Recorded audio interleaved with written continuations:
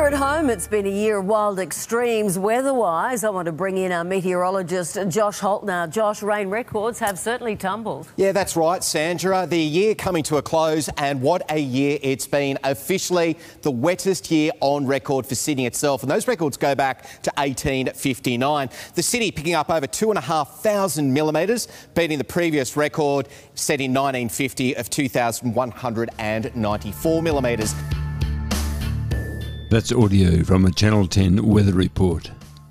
And this is the latest episode of Climate Conversations. I am your host, Robert McLean. Climate Conversations is assembled here in Shepparton, in northern Victoria, Australia, on the lands of the Yorta Yorta people.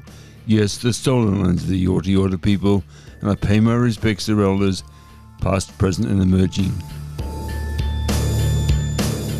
The new daily story that contains the Channel 10 weather report is headed "Warmer Weather, Less Rain is on the Way as La Nina wanes." The story begins. Rain could ease across parts of eastern Australia in the coming weeks, with the Weather Bureau predicting La Nina is showing signs of declining in strength. University of Melbourne senior lecturer in climate science, Dr. Andrew King, said this weakening La Nina influence meant the weather could be warmer. Much of the country will experience a warmer than average summer, which is to be expected given climate change is causing the climate to warm, Dr. King said. We usually have warmer than average summers now because our average was from the past, he said. Australia has warmed approximately 1.5 degrees Celsius since pre-industrial times, so we do have hotter summers than we used to. And now, from the ABC News we hear: no greenhouse gas limits for Victoria's coal-fired power plants as Supreme Court rejects challenge.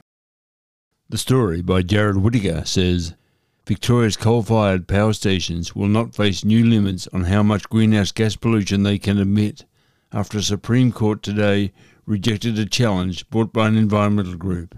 The plaintiff, Environment Victoria, argued the state's environmental regulator had failed to properly consider climate change law when reviewing the operating licences of the state's 3 coal-fired power stations.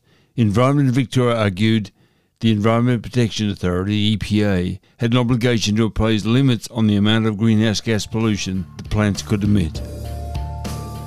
Now from EcoWatch we hear, Arctic air brings dangerous coal to US. Could test Texas grid. The story begins. A bomb cyclone of Arctic air is descending on the lower 48 states, bringing with it life-threatening extreme cold, heavy snow and rain, and blizzard conditions. The National Weather Service office in Buffalo, New York, no stranger to extreme winter weather, described it as a once-in-a-generation winter storm. The coldest temperatures in decades will send wind chills as low as minus 70 degrees Fahrenheit in western Wyoming, and the eastern seaboard will likely see its coldest Christmas since Taylor Swift was born. And from Michael West Media we hear, a tale of two cities. Jakarta is sinking, but funding for Indonesia's new capital has yet to surface. Jakarta is sinking up to 28 centimetres every year. This isn't just about climate change. Many other factors are at play. As less than half the city's population has access to piped water, the legal extraction of groundwater has led to subsidence, some parts of Jakarta even sinking 4 metres over the past 2 decades. For Australians in Fremantle, Darwin, Cairns and other coastal towns listed as at risk from rising seas, the response of authorities in Indonesia's capital has been a what not to do guide. With 10.6 million people, plus the weight of their homes, offices, factories and roads, Jakarta is facing a double whammy. It's often swamped by rising and more turbulent ocean, while sinking into the mud of the Siliwangi estuary. Major districts will soon be unlivable. About 40% of the 700 square kilometres metropolis is below sea level, turning streets into waterways every wet season. We go back to Michael West Media, and we have a story from Zacharias Zama. It's headed, Coal Keeper is Dead, but Chris Bowen's new energy scheme is secret, like Dan Andrews. The story begins. As Queensland Minister of Energy, Mick Dabrini proclaimed after recent meeting of the nation's energy minister. Angus Taylor and Scott Morrison's Coalkeeper is dead. Like Coalkeeper, the government's new capacity investment scheme will underwrite dispatchable power to support the entry of more intermittent renewables into the grid. Unlike Coalkeeper, it will only support low-carbon dispatchable power like batteries and pumped hydro, and therefore won't face accusations of propping up coal-fired power longer than it would otherwise exist.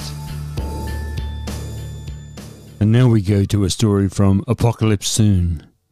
The story is headed, Fossil Fuel Villain of the Year, Shell CEO Ben van Beurden. The story begins. The climate crisis is not, unfortunately, the product of a few evil CEOs waking up every day and deciding to pour greenhouse gases into the atmosphere for profit. Its causes are structural and can be traced back through centuries of colonial plunder and imperial excess. That said, the top executives at the world's largest fossil fuel companies bear a grossly outsized responsibility for driving up emissions, polluting our politics, and delaying action for decades the world won't get back. They tend to be whiny jerks. Case in point, outgoing Shell chief, Ben van Beurden. Next we take you to a story from The Atlantic. It's by Dan Schwartz. It's headed, The One Group of People Americans Actually Trust on Climate Science. The story begins. The weatherman's striped tie still snug on his neck as he starts an evening bath for his 3 kids, one of whom bolts naked from the bathroom and does a lap around the kitchen before running back, feet slapping on the hardwood floor. "Okay," Shell Winkley says, walking into the kitchen where his wife is loading the dishwasher. "I love you," he tells her. And then he walks outside to his grey Prius, gets in and drives to the TV station. Dinner's over. Back to work. Finally, we go to a story from Climate Home News. The story has the headline, Russia's Invasion and Pakistan's Floods Define 2022 in Climate. In 2021, governments and corporations got drunk on net zero hype.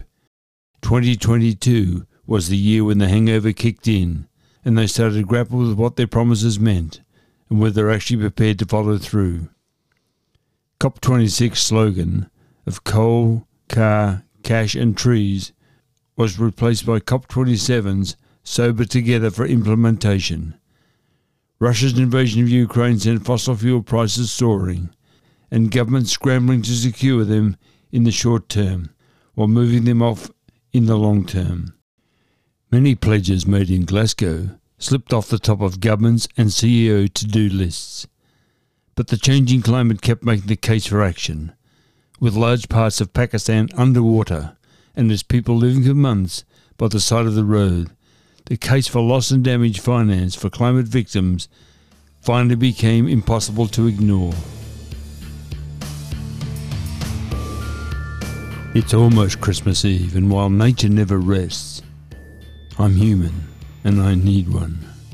And so, although I'll keep my eye on what's happening in the climate world, you probably won't hear from me until after Christmas. So I wish you well, and I trust 2023 will smile upon you and smile upon the world. We've reached the end of this episode of Climate Conversations. Thanks so much for your company, and don't forget you'll find links to all those stories I've mentioned in the show notes. So until we talk again, please take care, stay safe, and please be kind. For everyone you meet is fighting a great battle. And that battle sometimes becomes somewhat worse over Christmas. For some reason, it exacerbates those problems. Anyway, please take care, stay safe, and if you enjoyed this episode, please feel free to share with your friends. So until we talk again, please take care.